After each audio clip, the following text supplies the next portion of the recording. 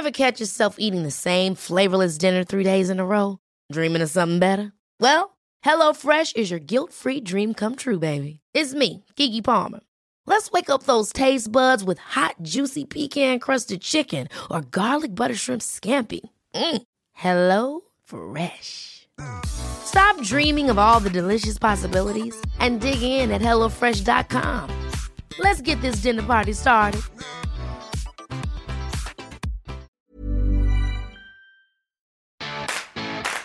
The Science of Sports podcast with Professor Ross Tucker and sports journalist Mike Finch.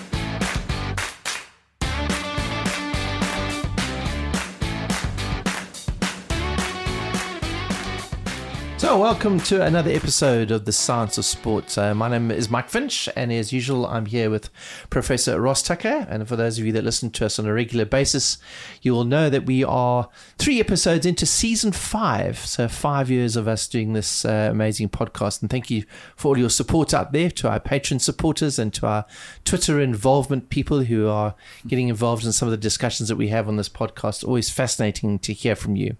So today we've got a very interesting interview with a gentleman who has written a book all about drugs, particularly in the South African scenario. But even though we know that most of our listeners are based overseas, we felt that there was a lot of international relevance around what this book is all about. And some of the stories that come out of it are quite extraordinary. And some of the examples we feel are probably global in many different ways. But before we get on to that, Professor Ross Tucker has got some Caught My Eyes, which he wants to get into. Yeah, just one this week. It's been a really busy work week. And so there's a whole bunch of these sitting in Patreon. And I've replied to some of you, but I'm making my way slowly through a backlog of emails that developed over the festive season. So I apologize for the delays, but I'll get there eventually. But there's some really interesting ones. Chris Froome's VO2 max test, which I want to look into in a bit more detail before I comment, lest I get something wrong. There have been a few others about studies that have caught your eye, like we featured last week. But one thing that caught my eye, and that's the one I want to talk about today, is that the UFC, who you'll know is the main Ultimate Fighting Championship, right, that delivers mixed martial arts in the United States, is embarking on a new league called Power Slap. Now, I've watched this so that you don't have to, but you should watch it. Yeah, I'm going to post an article that I came across last night on Sports Illustrated, written by John Wertheim. He's a really good writer. The article's called "I Embraced MMA, but Slap Fighting. What are we doing here?" And so it's an appraisal of where MMA and UFC came from over the round from 2001 and how it grew. How initially there was this public resistance, like people fighting in a cage and trying to literally knock one another out, potentially kill each other. Now that hasn't happened, although some of the injuries in the sport are pretty severe. But he talks about how over time that became accepted, and it's now largely mainstream, some fights being shown on national television channels. Yeah. But what they're now doing is they're embarking on this thing called Power Slap, which comes from slap fighting. And the name pretty much tells you what it is. Imagine, when we finish our rides on a Friday, sometime we end up at the high table at the bar. And so let's say it's a clock face. You're at 12, I'm at 6. We stand facing off against one another, and I'm going to slap you on the face as hard as I can. And it's 1 for 1, and there are 3 in total. So each person gets to slap the other one 3 times as hard as possible. I'll post a YouTube video that I found last night of some. I can't deny that it's great to watch. Well, I hate that I like it. It's cringe. I cringe when I watch it. It's cringeworthy, and I flinch every time they hit one another because. So what's happening here is you're supposed to use the palm of your hand open to hit the guy on the face, and you win through points for the quality of your slaps or by knockout. Now, knockout by definition is a concussion. So the purpose of this quote-unquote sport is to cause concussion to win it. If you don't win it, I suppose you can win it via points, but you're winning points by getting closer and closer to concussion anyway. So the whole premise here is, how can I deliver a concussion to a guy who is defenseless? He's not allowed to do anything in defense. That's different from MMA and UFC boxing. At least there, you can rely on your own skill and evasive maneuvering and so forth to defend yourself. Here, you basically have to keep your jaw up and your head steady. No flinching allowed, no drawing back, and that's it. So this is now where they're going into. And again, I've watched it so you don't have to. I saw a couple of cases where we call them fighters, are clearly concussed.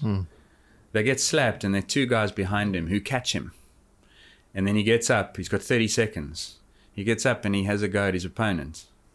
He's concussed, but the fight continues. Yeah. So that's also ridiculous. And so I don't know. I mean, people can do what they want. There's free will and so forth. But it just feels to me in the current climate of long-term health by brain injury, long-term health outcomes caused by brain injury, the concussion stuff we've spoken about on this podcast, I couldn't believe that people are embarking on this as a commercial enterprise. It's unbelievable. I mean, you just alluded to the fact that there are so many sports that are trying to avoid concussions because of legal ramifications that might come down the line. I mean, does it feel that a sport like this, there's going to be some ramifications, I bet, for some of those players or participants? Yeah. But could they sue on the basis of the sport didn't know? Well, no, because they've clearly taken the risk and they know what the risk is. Somehow they'll get lawyers to indemnify the organization against that.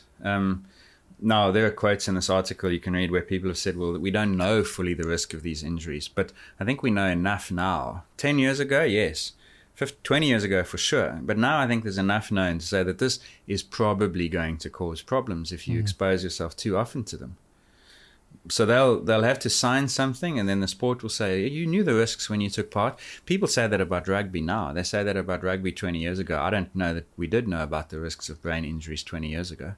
If we had, we'd have done more then. We're doing a lot. Well, some people reject that. I think we're doing a lot now because we know the risks. How can this then start in the current environment of knowing these risks? And as you might expect, boxing is the comparison here. And the organizers say, like, in a boxing match, you'll get hit in the head with 300 to 400 punches in a fight. Okay, that's not true. There's not that many thrown. These guys are going to get hit with 3 slaps. So they're trying to defend it on the basis it's only 3 and they're only slaps. But there, it's a slap. And when you watch them, you'll see a lot of the time they use the base of the hand. And that's not a slap anymore. That's actually using your hand like a hammer or an axe. It's a chop more than it is a slap.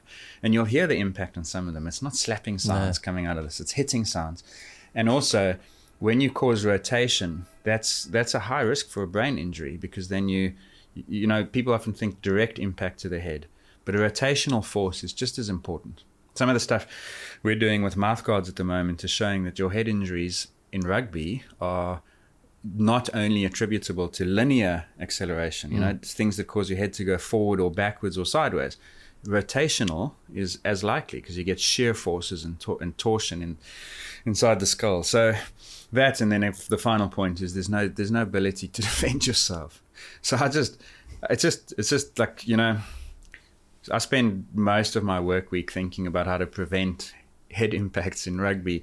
And meanwhile, some people are embarking on a competition that is designed to only cause head impacts that cause concussions. Not to put a spoke in the wheel, but to some extent it does open the question as to when is a sport too dangerous? Because there are obviously lots of sports where there is a risk, and whether that risk is calculated or not, boxing, of course, being one of them, there is, of course, a risk. And you can't change the nature of the sport to make it completely risk-free, because otherwise you change the sport. No. I always think about the Gloucester cheese roll when they have to race down the mountain to chase the cheese. There is a risk that you're going to break a limb going down there, but you voluntarily choose to do that or not. Right. And I guess that's the whole debate around what happens with any sport, that where there is contact involved, to what extent is there a risk. And you could even, and this goes a little off-piste, is you could even argue that for activities of daily living, some of which are more extreme, climbing Everest is quite dangerous. Climbing K2, even more dangerous. For some reason, Instagram is showing me all these videos of K2 in the last month, and it's unbelievable. Some of the, it looks as dangerous as I know it is. Yet no one's made that illegal, because people have the will to do that, or the right, the free will to choose. Similarly, driving your car can be deemed to be dangerous. Not as dangerous as it might be, given the fact that we make people qualify. We make the cars roadworthy. We ensure that they've got airbags. We ask people to wear seatbelts and to obey speed limits and so forth. So I guess the point I'm making is that even in sport, even when a sport is dangerous, as long as the authorities are doing everything that is reasonable to minimize that danger, the sport can continue. Yeah. So in boxing, there are concussion checks. There was a referee who is meant to stop the fight when there is an indication of a severe injury to a fighter, so that he's not defenseless against further impacts. In cycling, for instance, remember there's all that controversy around what the finish straight looks like. Mm-hmm. You can't have a 90-degree bend 200 meters out when cyclists are trying to go 65, 70k an hour. Mm-hmm. It's very dangerous. The cars have to be cleared. The barriers have to meet certain... Yes, like you have to mitigate the risk. A sprint finish is an incredibly dangerous activity, but as long as that risk is mitigated, it can continue with everyone's agreement. And I think that's the point. So again, here, they'll argue that they're minimizing that risk. They'll have checks on the fighters. They'll make sure that they're okay and so forth. But I don't know. At this point, it does feel like it's getting closer to that line to me. Absolutely. Yeah. Well, as I say, it's something that you might take an interest in watching, but as Ross says, if you don't, we have watched it, and it's something that is quite surprising to watch. Anyway, let's move on to our subject of today, and that is the book that we mentioned right at the start of the podcast. It's called Guns and Needles, A Journey into the Heart of South African Sports, Steroid and Drug Culture. And even though it is a South African story, we feel there are very many global examples. And the author of that book is Clinton van der Berg. It came out in January 2022, so we're a little bit late in reviewing it, but I just started reading it. And what's interesting about Clinton is he comes from a very strong journalistic background. He's an award-winning sports writer. He was the sports editor and sports writer for the Sunday Times newspaper, which is probably one of the biggest and most respected sports publications amongst other publications in South Africa. He is currently the head of communications at SuperSport, which is a South African TV channel.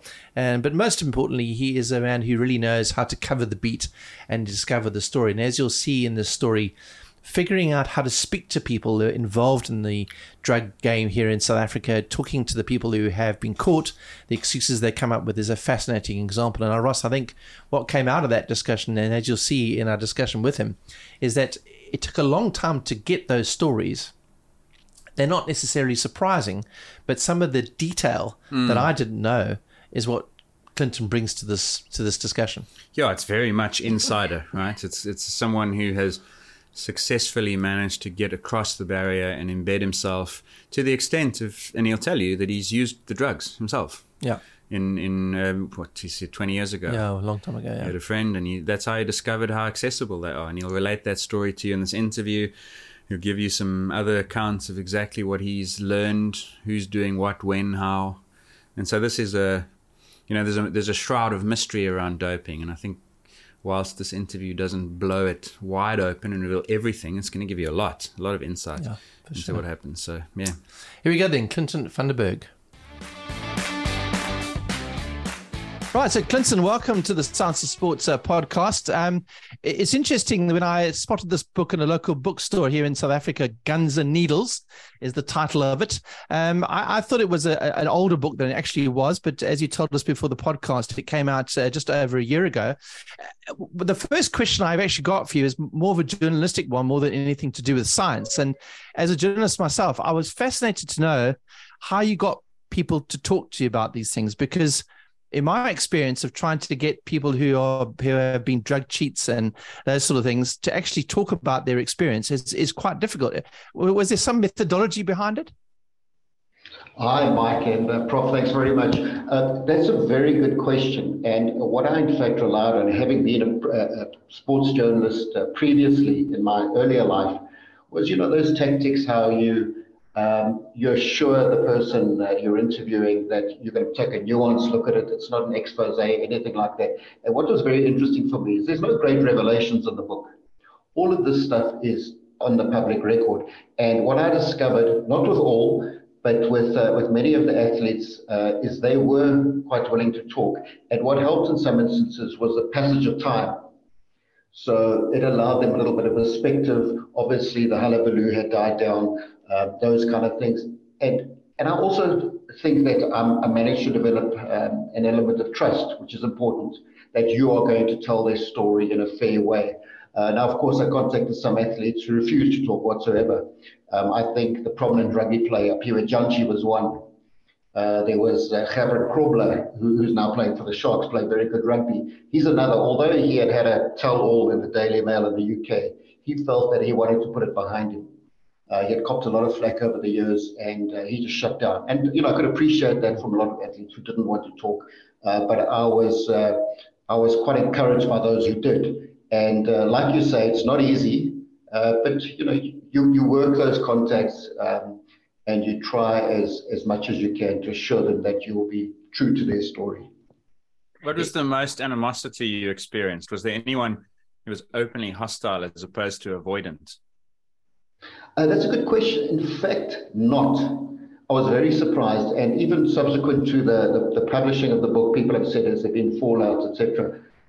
Not too much at all, which is great, because I didn't make any inflated claims or whatever in the book.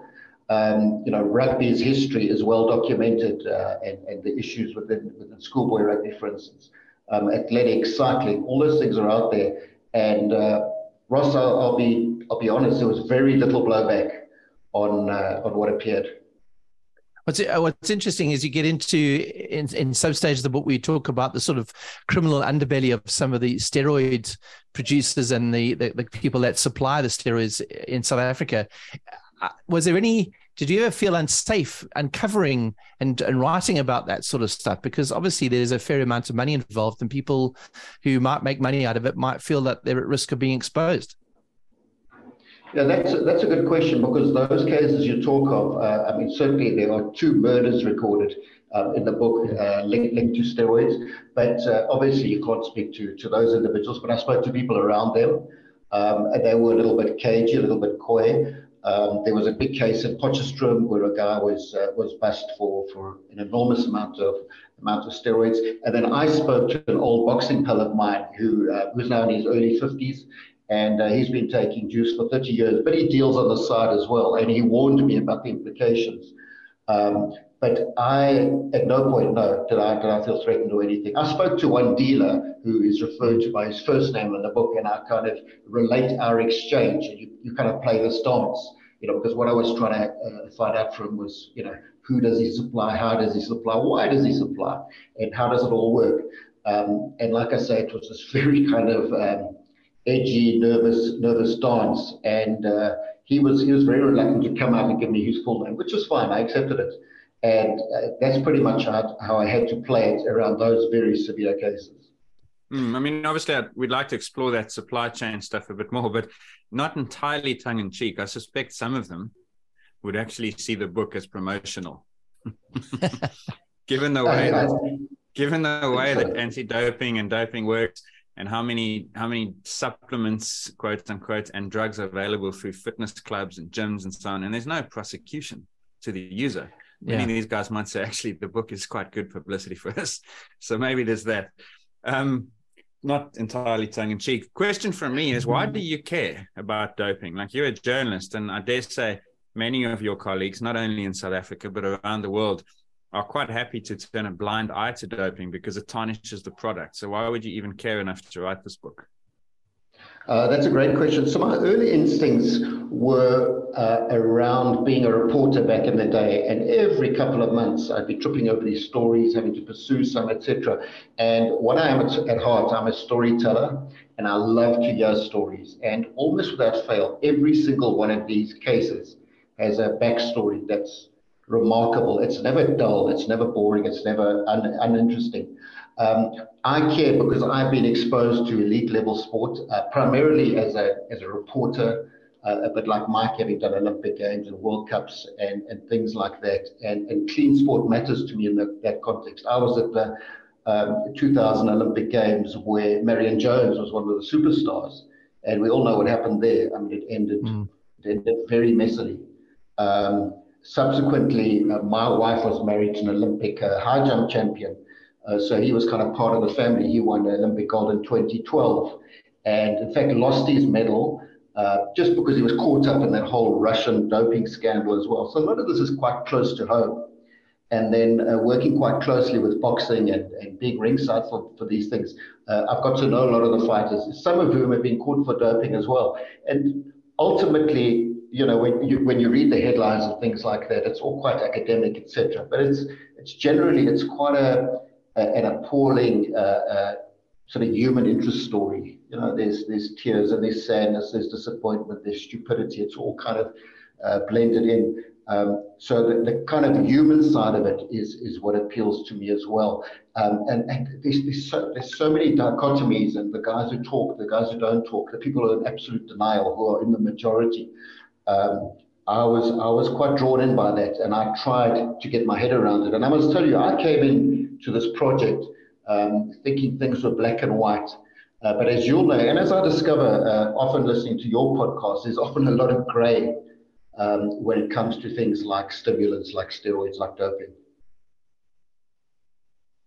When you were going through this process, I'm always fascinated to know whether there are people at the, I mean, you probably get a sense of this from the people that you spoke to. Is there the sense amongst professional athletes that unless you are doping, you can't be competitive? Or is it on the other side, athletes believe that they feel very aggrieved when they feel like they have to take drugs to be, they do it just because they want to be competitive? Is it a sort of, I often think about cyclists who are up and coming young riders, and they get to 19, 20, and somebody comes along and says to them, well, unless you're doing something, you're not going to be competitive. Is it that sense of like, well, I have to do it, otherwise I'm not going to be competitive? Wasn't there, sorry to interrupt before you answer, wasn't there a case of a top cyclist in Europe who got stopped on a ride once for a test, and he knew he was glowing, and he said, I'll retire on the spot.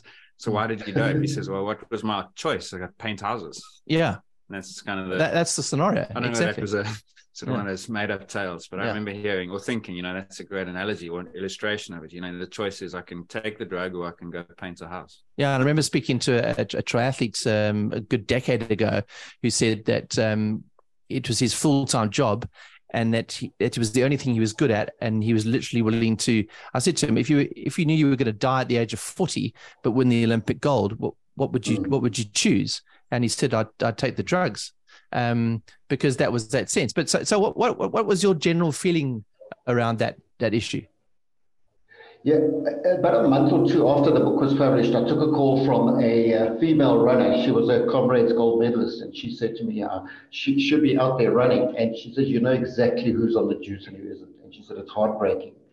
And I have spoken to athletes who feel compelled to take it. But as I discovered, one of my really great sources was Dr. Khalid Khalant, who heads up the South African Institute for Drug-Free Sport. And I discovered it's not always about performance. Vanity comes into it as well. So you'd have athletes who aren't necessarily elite athletes, or even just ordinary weekend warriors. You'd have taking it for vanity. And then you'd have guys who felt the pressure of having to fulfill a contract. They say, you've got to get back on the field, you've got to get back on the bike, there's no question. That certainly happened with Owen Honey, the cyclist, and he felt really he was under enormous pressure to get back. Then there's recovery as well. And then finally performance, no doubt. And that view was communicated several times, just to say, I'm not in the game. If I'm not on something, and I know full well that others are using it, I feel it's a risk worth taking. And is there? It's obviously a blanket statement to suggest that is across all sport. Are there more sports that you saw that are more inclined to be, well, we've just got to do this, and other sports that are less inclined to feel that way? I mean, I know it's probably a difficult question to answer. Yes, certainly. The chief ones where that was particularly apt was in rugby, particularly South Africa, where there's this obsession with size. So it's often to bulk up, and the traditional old-time steroids like testosterone, etc., that helps you bulk up. So that certainly came through, and then similar narrative in athletics as well. Obviously, where the margins are tiny, and you need to make those up. I'd say it was most prevalent in those two sports. And especially, might I add, it's rugby from schoolboy age. Yeah. And so the problem you've got. There's a few issues, some of which are like conceptual things people must get their head around. Is if you're a 16-year-old boy and you feel that pressure to dope, to perform, to retain your spot in the team, because we've got such an aggressive pipeline. It goes from school into professional rugby. You're in a shop window, then you get bought. Then you stay in the next shop window till you get selected for the Springboks. So people must wrap their hands around, why would you dope all the way through school and then stop as a pro?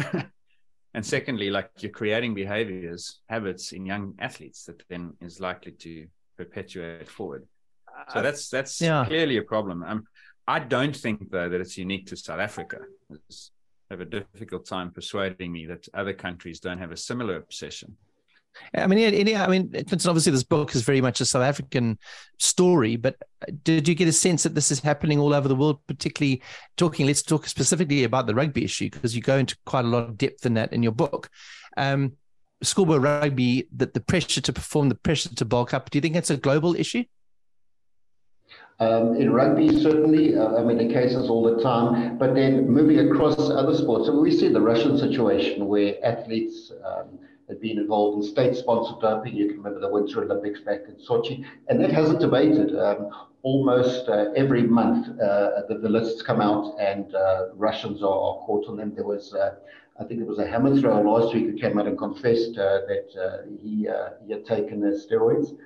And then, of course, you know what's happening in Kenya as well. It's become ubiquitous in Kenyan athletics. So I've no doubt it happens. Now, the issue with South Africa, and I think it's credit to say it, is that they have a lot of testing, a lot of aggressive testing, not enough testing, because, of course, there's huge cost implications to that as well.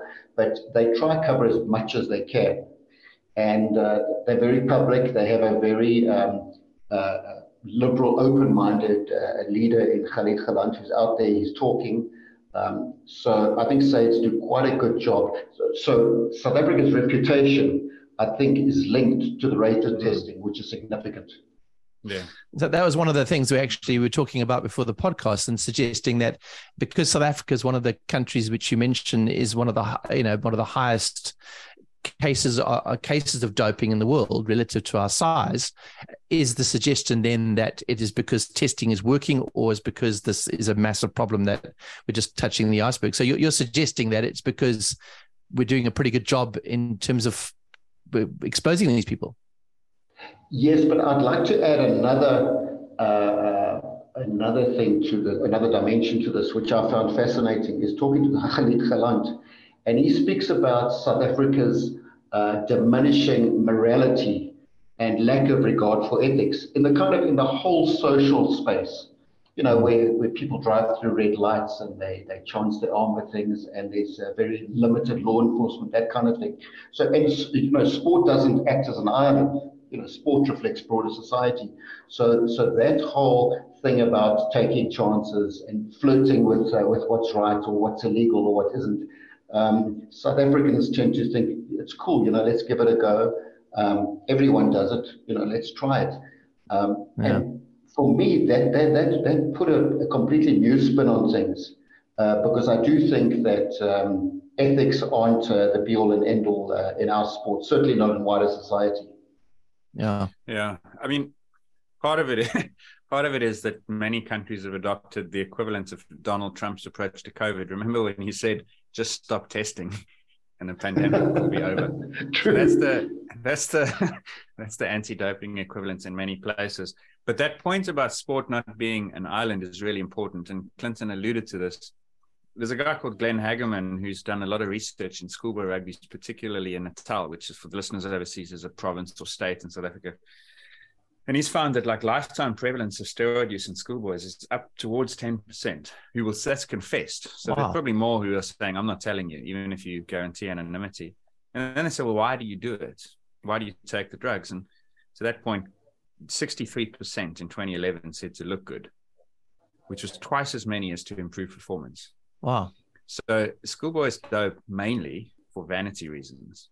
Now, if you're a first-team rugby player, you've got two pressures, plus peer pressure, because all the mates who don't play rugby are taking it for other reasons. And so if it's a societal problem, why would it be exempt from being a sporting problem? See, that's the point. And now you say in England, is there the same pressure to look good for young men? Yes. Young women too, different drugs maybe, but it's there. Yeah. So of course it's going to spill over into doping, especially if the testing is inadequate. And one of the problems in minors is you can't test them without parental consent. Now, 1 in 10 athletes who dope have parental peer pressure and parents who are providing the drug. So do you think the parents will consent to the testing? No. And if they don't all consent, none consent. So they never get tested. So we never know the extent of the problem. I mean, let's delve a little bit into that schoolboy issue, because it is a big part of the book, and I'm quite fascinated to find I've had occasion of meeting somebody whose brother was going into university and wanted to play first team rugby, and was told he literally had to put on 10 kilos between his matric year and the start of his university, and the only way to do that was to do the drugs. Is that, we talked about the fact that there's obviously a vanity element to it, but it also spills into a performance element into it.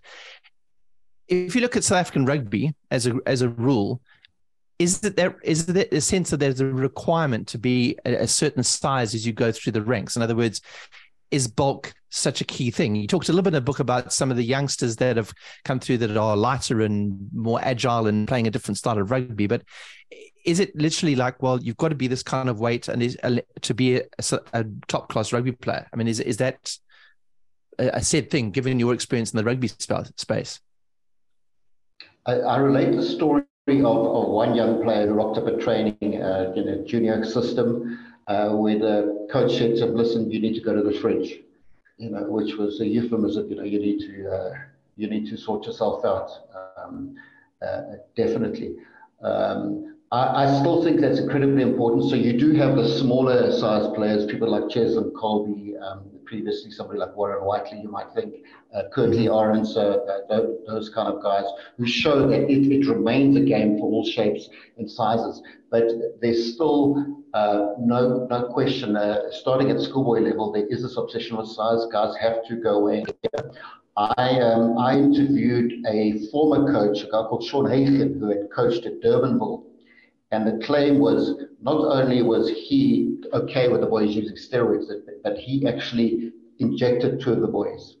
Anyway, Sean Hagen was fired. He's quit. He was a provincial coach as well. He went up to Griquas, coached a little bit there as well. But I think that's ample evidence of the unhealthy obsession with getting big, which remains. And there were cases like which Sage heard where players misinterpreted what the coach said. So he said, go and get big, and they thought that meant they need to go and juice. But what he meant was, go eat your meat and veg and get in the gym. Just work a hell of a hard. So it's even, the messaging comes under scrutiny as well. And often the assumption is, listen, if I need to put on 10 kilos in 2 months, there's only one way to do it. Mm. Look, I agree size is an obsession, but I genuinely don't think that's a South African issue. I know marketing has taught us that South Africans are big thuggery type rugby players. But like when you look at the actual numbers from the World Cup, we are not the biggest team. We don't have the highest mass among our forwards. We don't have the biggest under 20s any longer. So South Africans are the same size as all rugby players around the world. So if that problem exists here, that problem exists there. And our rugby players, I mean, do we know whether the rugby players have increased in size in the last decade or 2 decades? They have. I mean, I published a study actually on that. We looked at data from every World Cup going back to 91. And up to 2007, it increased progressively, with the biggest increase coming after 95, because that was when it got professional. Mm. And professionalism brings with it better nutrition, better training, yes, but also more incentives to dope and funding to dope and wherewithal to dope. So the 2 things are always linked. But then in about 2007, it plateaued. So they haven't gotten any bigger since then among the backs. And in the forwards, I think 2011 onwards, they've now stabilized. I mean, is it fair to say that there is the suspicion about how that size has increased, or is it just conjecture to suggest that it's always fair to be suspicious in sport? It's necessary. Yeah. I mean, Clinton, what's interesting about you is that not only have you written this great book, but you've been very involved in rugby, as we talked about. One of the interesting sports you talk about is boxing. Now, boxing is unique in that you've got all these different federations that run these different global titles that you can do in IBF and WBA, et cetera, et cetera. That's one sport where there seems to be absolutely no control, and boxers themselves almost have to agree to do doping on both sides of the fight before they agree to do doping. Tell us a bit about the boxing scenario and where it sits globally and maybe more specifically in South Africa. Okay, well, I'll start off, I'll preface it by quoting an old-time sports writer who described boxing as the red light district of sport. This was 80 years ago and nothing has changed. Absolutely nothing has changed. I could run through a list of fighters who've been caught for doping, starting with the guy Canelo Alvarez, who is by consensus the pound-for-pound king, so the best boxer on earth. He's been caught. Of course, he claimed it was Mexican beef. Tyson Fury, the world heavyweight champion. Roy Jones, one of the greatest middleweights of all time. Vitaly Klitschko. Conor Benn, most recently in the UK. Had his fight with Chris Eubank Jr. Cancelled as a consequence. Roy Jones, as I mentioned. And then closer to home, Kevin Lerena, who's now campaigning as a heavyweight, he was caught. Former heavyweight champion, a guy called Ruan Visser, is still sitting out a ban. He was caught.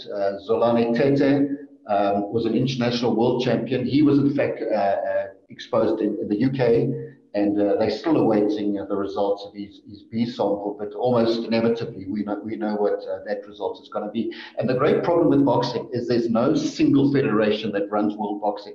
So there's nothing stopping you or Ross from going off and starting a world boxing organization in your garage or in your flat at home with a fax machine or whatever the case is. There's nothing to stop you, and you can create a bogus title, that kind of thing. So the whole boxing environment is splintered. So while they talking of a world champion is a misnomer. You're not a world champion. You're a WBC champion, or you're an IBF champion, or a WBA or an IBO champion. That's what you are.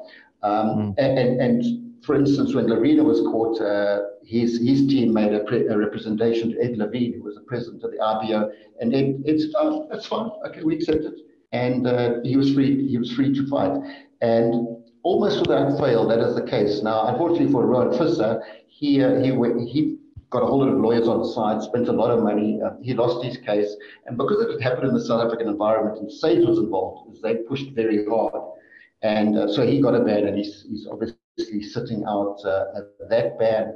But overseas, it's nothing less than a joke. What you might get is a 6-month suspension, which has zero effect because very few fighters are fighting more than twice a year anyway. If you're lucky, you might fight 3 times a year, just because that's the nature of the sport.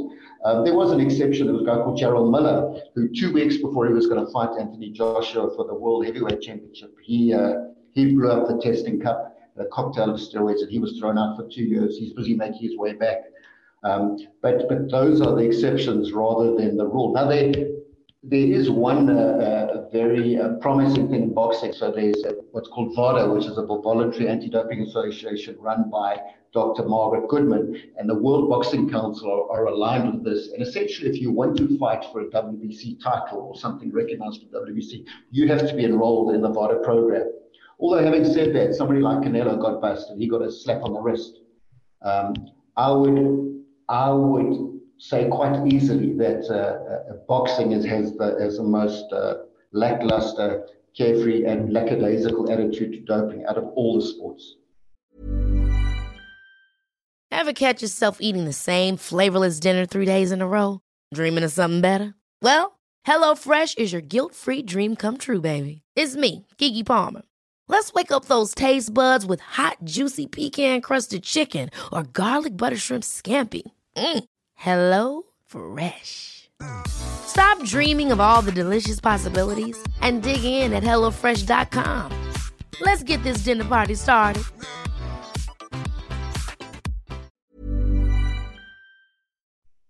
So when you say that they're being tested, if there's this kind of free-for-all situation, who's doing the testing? Because it sounds like they can decide if they want to be tested or not. I mean, there's obviously an overarching body that says, well, we're still going to test you, or is it only certain federations that test? No. So, for instance, if you're fighting in the UK, you have the UK anti-doping people. They come in and test you. And remember, it's random. So it's not like all overseas fighters that come to South Africa are going to be tested. We had a case of a fighter coming out from Scandinavia. He was tested by SAIDS, and he blew hot on the test. And he went back home, and SAIDS couldn't do anything. They couldn't enforce anything. All they do is report the finding. And that's 3 months later, the guy was fighting again. It's very loose out there. No question. What happens in the US typically is VADA will do testing, and if you're enrolled, you have testing, and that's in fact how Conor Benn was caught. It also didn't help that his doctor is on record on YouTube and all sorts of about fighting or about challenging the dope testers, etc. Mm-hmm. It's not a dissimilar situation then to when athletes come and compete, for instance, we have had a lot of Russian athletes come and compete in the Comrades Marathon, and there is strong suspicion and almost knowledge that these athletes are doping, but we can only test them in the window that they're in South Africa. And so all they have to do is time it right, and you would then be reliant on someone else doing that testing, and that someone else is Russian anti-doping, and look how that's gone. And that's why even outside of boxing, which sounds absolutely chaotic, I know not much about it, but even in athletics, where there is a world anti-doping agency and national federations that supposedly function, you still had to have like the athletics integrity unit. So these bodies exist almost as a solution to a problem. And the problem is that there's no valid, reliable, trustworthy, and consistent anti-doping happening across the world. Yeah. One of the interesting examples that you use is of David George, a local South African cyclist who rode with Lance Armstrong back in the day, and he was caught a few years back. Tell us a bit about him, because first of all, he was unique in where he was obviously found guilty in what he did afterwards. But again, you try to contact him again. Just tell us a little bit about him and why he was such a unique case.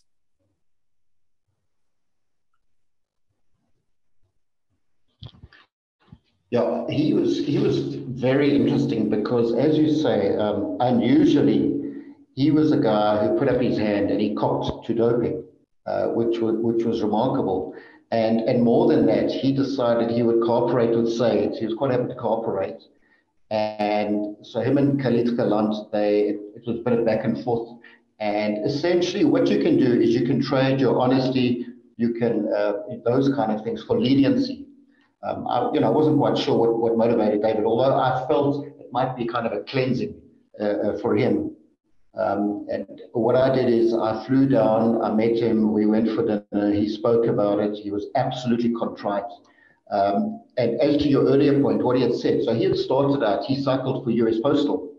And that's a team obviously linked with Lance Armstrong. He wouldn't talk about it. He wouldn't, he didn't even suggest that pressure was put on him related to Armstrong. But what he did say is he said, listen, everyone around you is doing it, and you just, if you're going to be in the race, you have to do it. So which I found interesting. But it was also how he started small, and then that's obviously the gateway into more serious steroids. And I certainly got the hint that it was part of a broader reality, but maybe even a broader plan. Very specific plan within the team. And then how he was caught was that SAIDS went after him because there were suspicions around him. There'd been reports related to him as well. And as I spoke earlier, the costs associated with this, but SAIDS were quite comfortable and quite confident that pursuing him would result in a positive finding, which in fact is what happened. Yeah. You spoke there that he started small and then progressed. Did he tell you what that pathway was?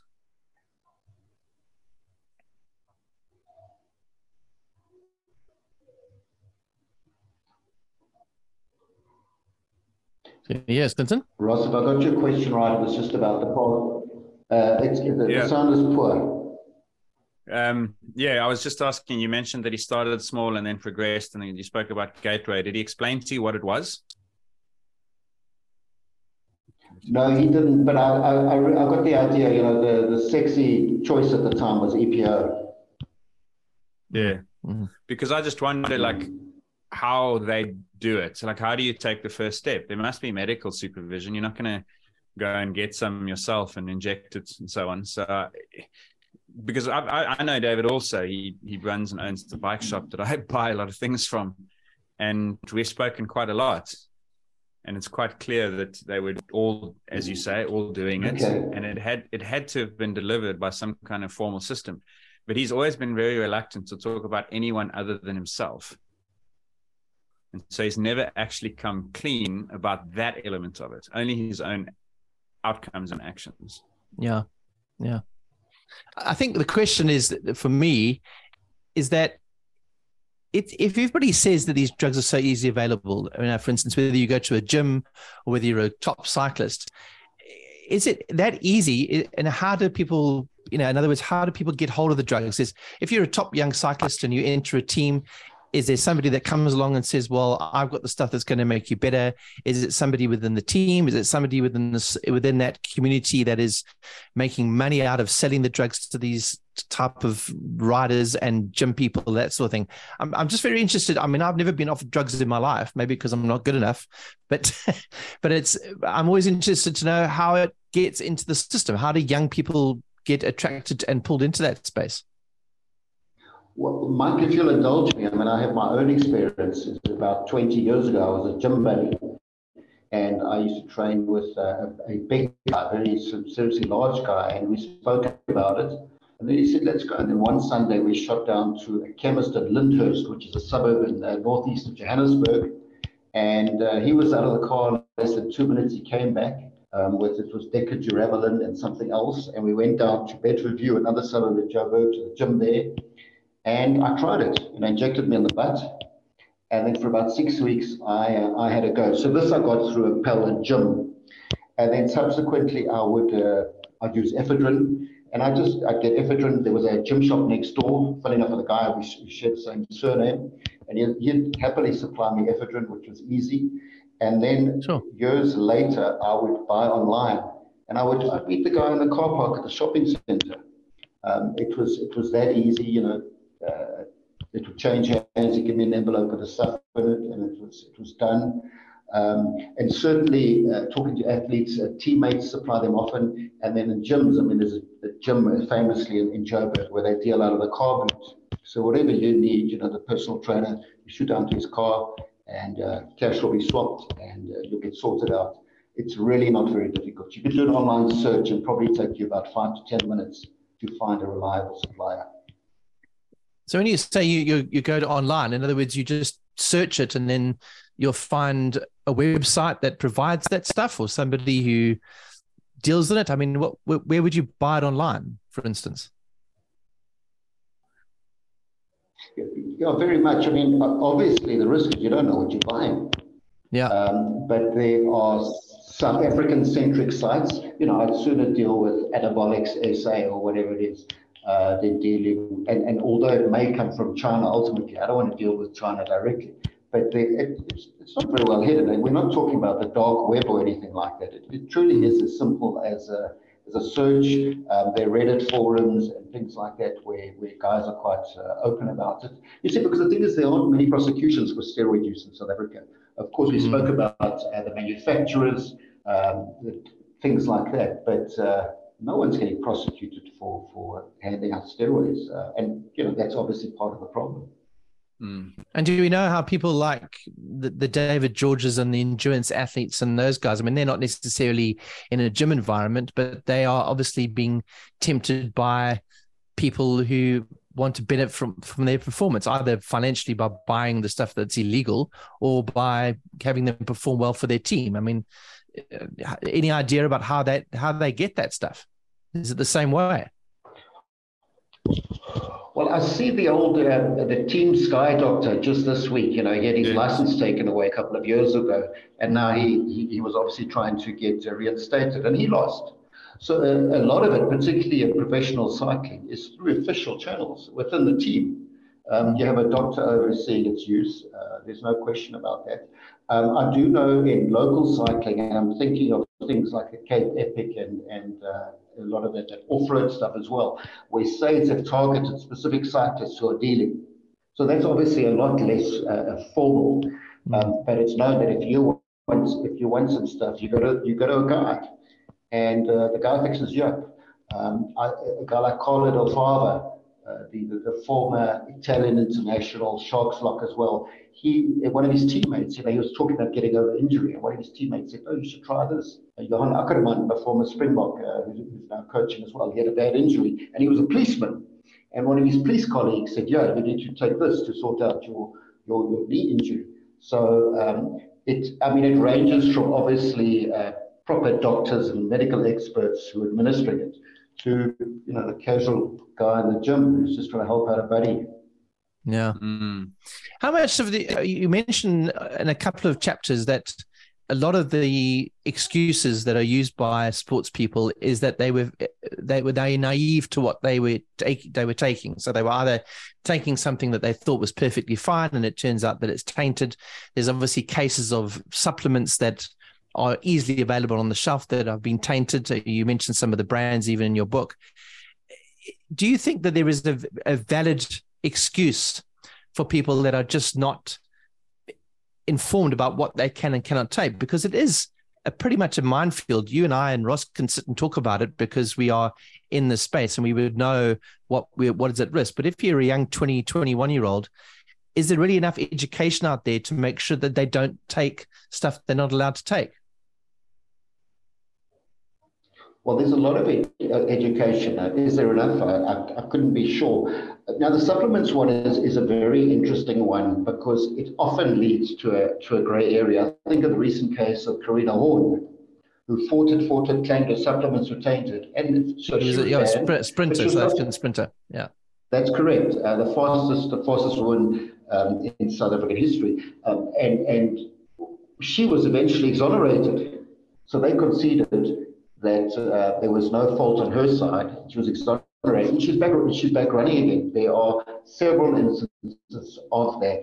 And then you have a case of a guy like Demart Penna, who was a mixed martial arts champion. And he claimed these supplements had been tainted. But then, quite smartly, the medical experts say, well, listen, at that level of steroids found in a supplement, you'd have to have like 600 injections. Something like that. The supplements one I found to be a very convenient excuse and a very common excuse. It was the same one Roland Skuman used as well in his defense, and he finally, he got that Russian doctor who exposed a lot of the Russian doping system. He got him on his case to help defend him as well. But strange enough, with steroids and everything like that, it is very definite guilty and not guilty when you caught with steroids. But the supplements is a very tricky one, and chiefly I think because the whole industry is unregulated. There was a case of a supplements company supplying to Macro. The supplements were put together in a guy's garage where the people were working barefoot and kind of stirring things into buckets.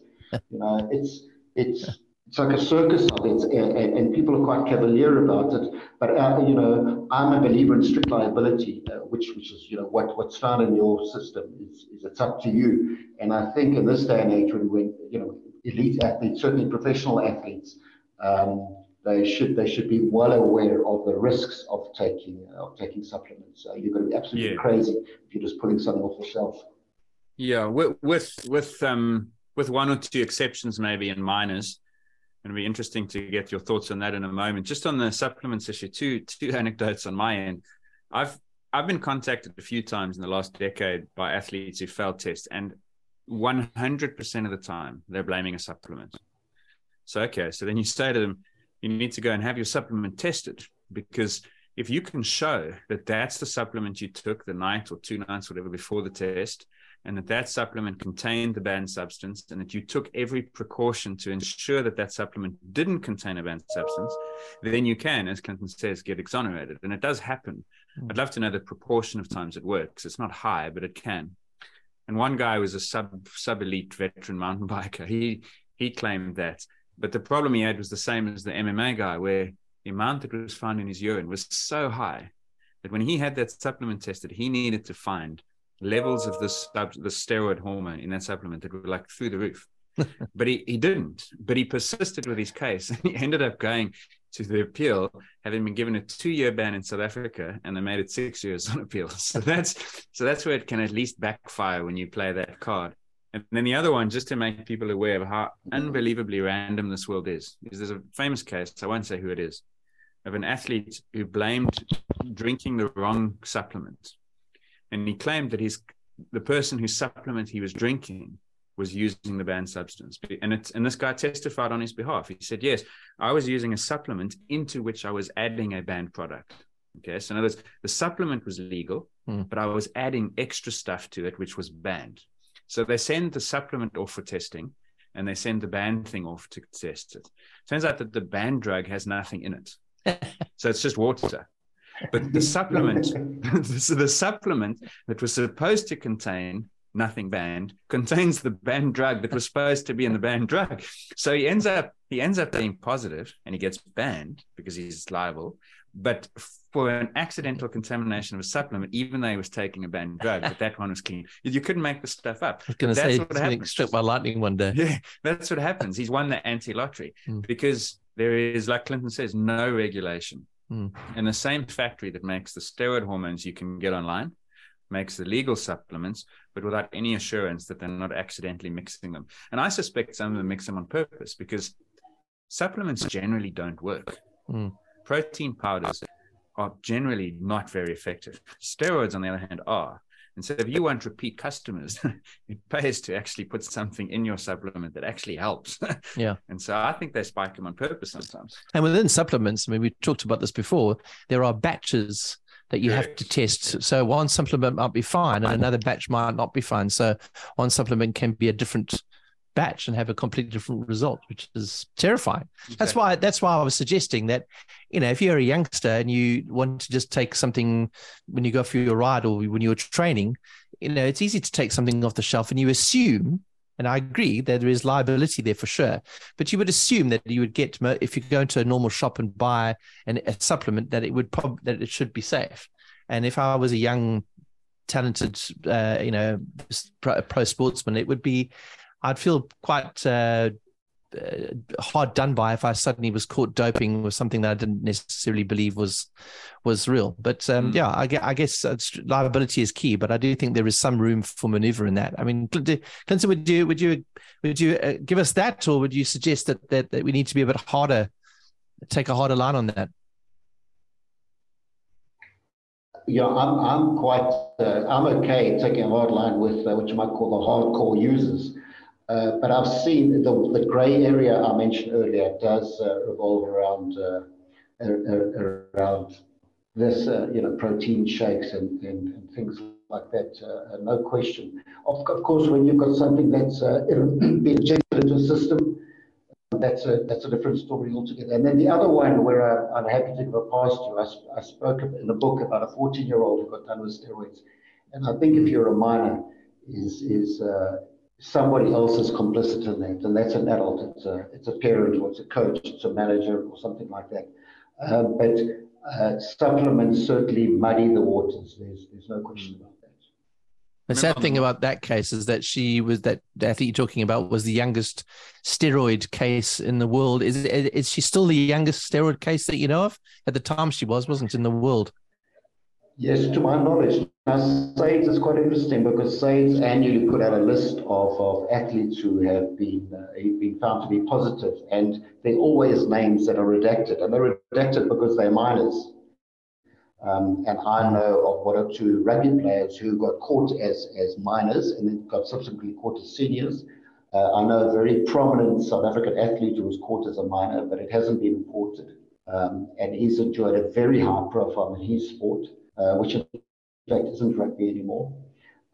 So there are cases like that. So my assumption is that she's very near to being the youngest, but it may have been surpassed.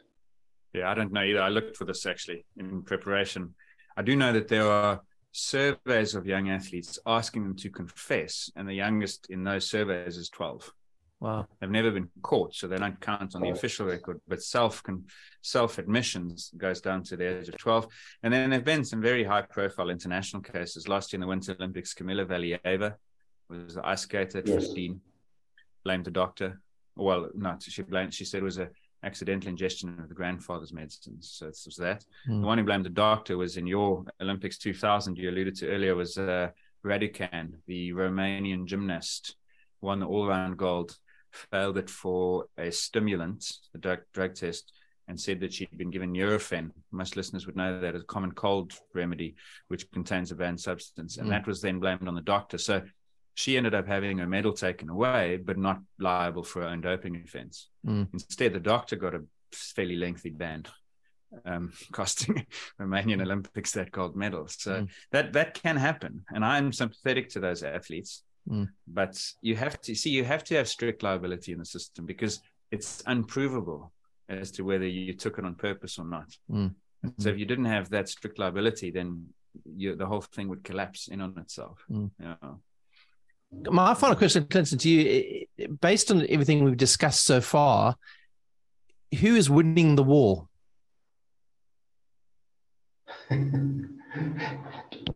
No one's winning the war.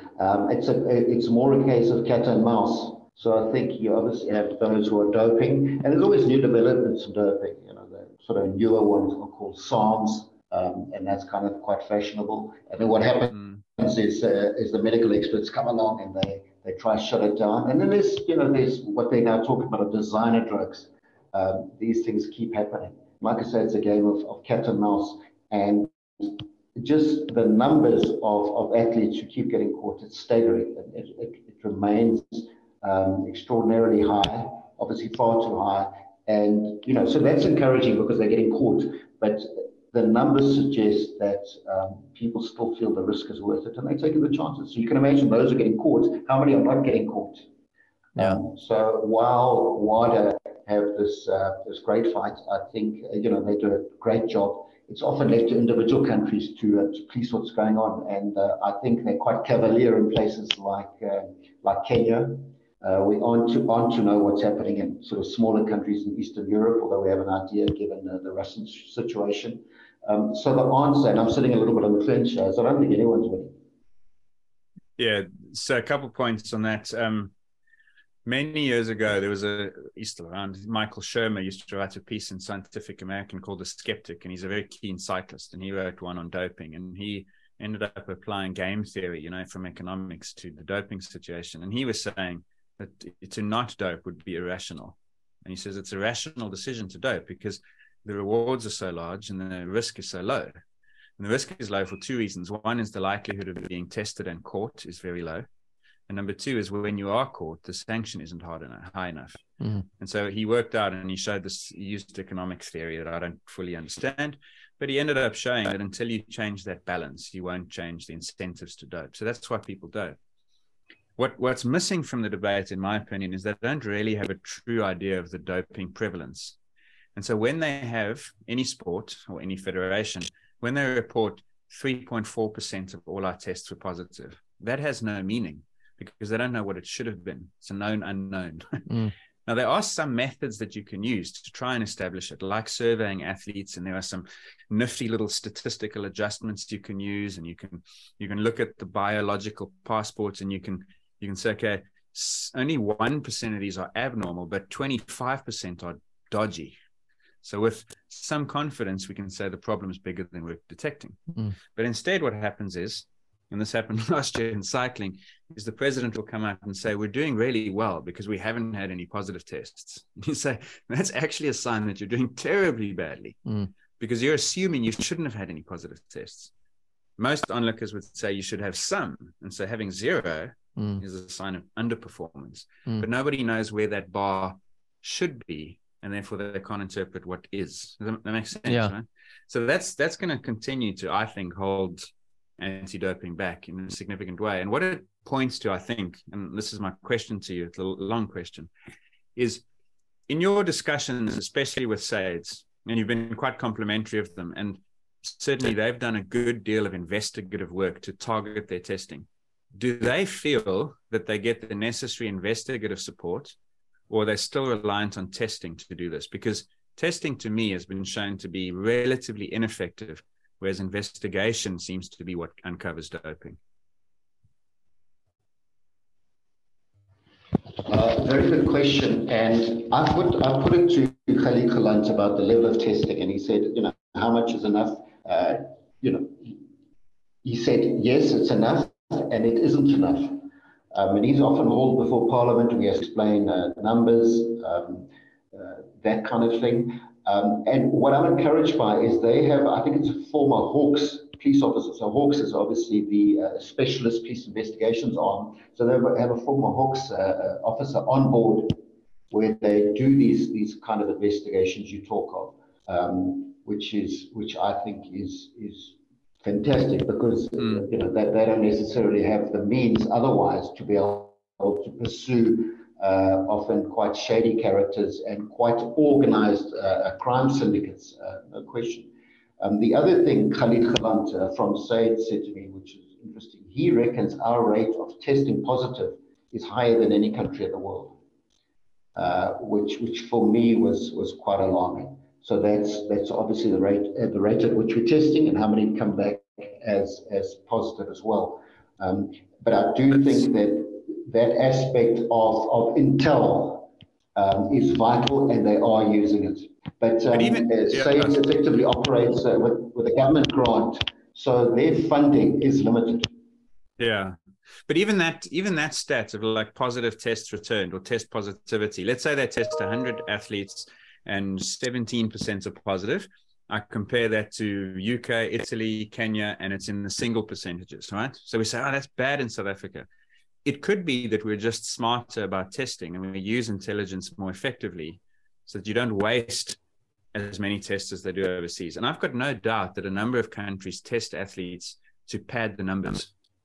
You know, they'll test athletes with no intention of catching them, knowing that they're not going to get anything, pad the numbers, produce 1 or 2 positives, make it look like they're doing enough, but they don't really want to address the biggest problems, you know, so there's no will, there's no real appetite to go after them. So that to me continues to be a problem. You should write a column called The Cynic. Yeah, or The Realist. I call Not the we always have the cynic. or The Realist. It's a spectrum, depending on what day you catch me on. Did you come across anything in the book that you think SAIDS didn't know? Like, did you find anything out that they weren't already aware of? I suppose it's hard to know, but yeah, that's a good question. I'm just thinking. I don't think so. And in fact, I was alerted to several cases I was unaware of. I think they have a reasonably good handle, but equally, I think a lot of what they discover doesn't make its way into the public domain. Right. Things that are going on, athletes they're cooperating with. I mean, there's a case now of a very prominent athlete who's turned whistleblower, and he goes back and forth, and he's trying to get his ban reduced almost on a monthly basis. And so he gives a little bit of information. He says, what am I getting? So a lot of that stuff goes on behind the scenes.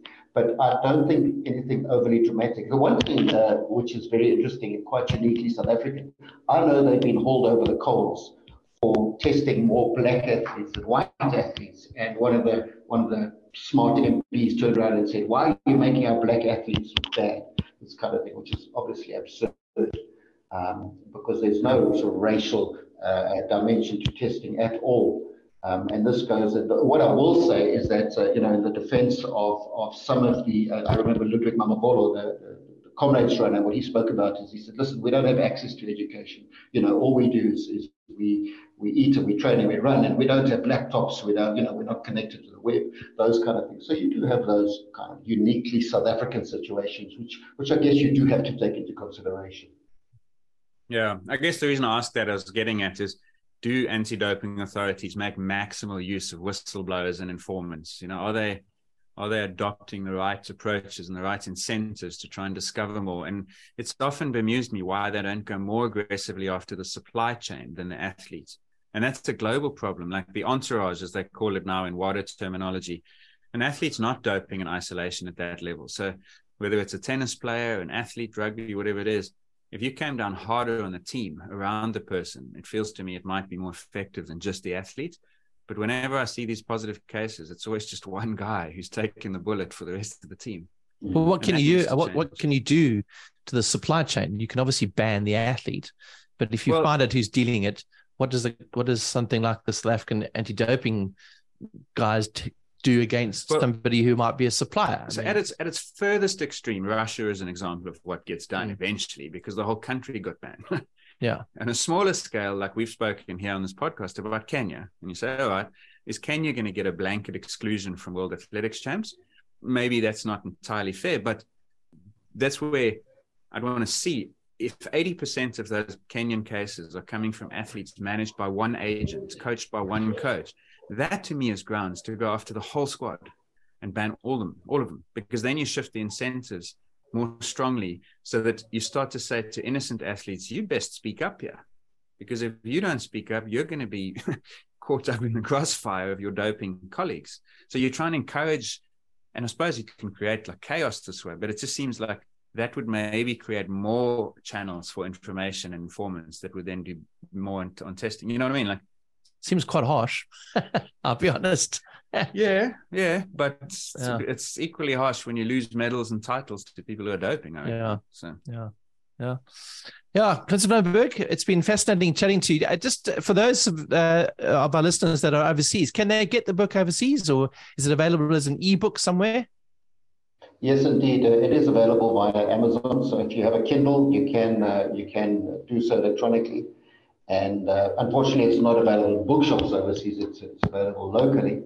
But happily, via Kindle is the way to go if you are overseas. Great. So that's the book, Guns and Needles, A Journey into the Heart of South African Sport and Steroid and Drug Culture. It really is a fascinating book. And I've sort of scanned through most of it and read about half of it. And it really is a great read and fascinating and it's not just about, what's it love about the book is it's not just about drugs. It's almost the history of the sport in South Africa. So for those of the listeners that are here in South Africa, I would definitely think if you're even remotely interested in South African sport, it's a great book to read. So Clinton, well done on the book. And thanks so much for your time. Thanks very much. Thank you for listening to the Science of Sport podcast. Follow us on Twitter @SportsSciPod and on Instagram @Science of Sport Podcast.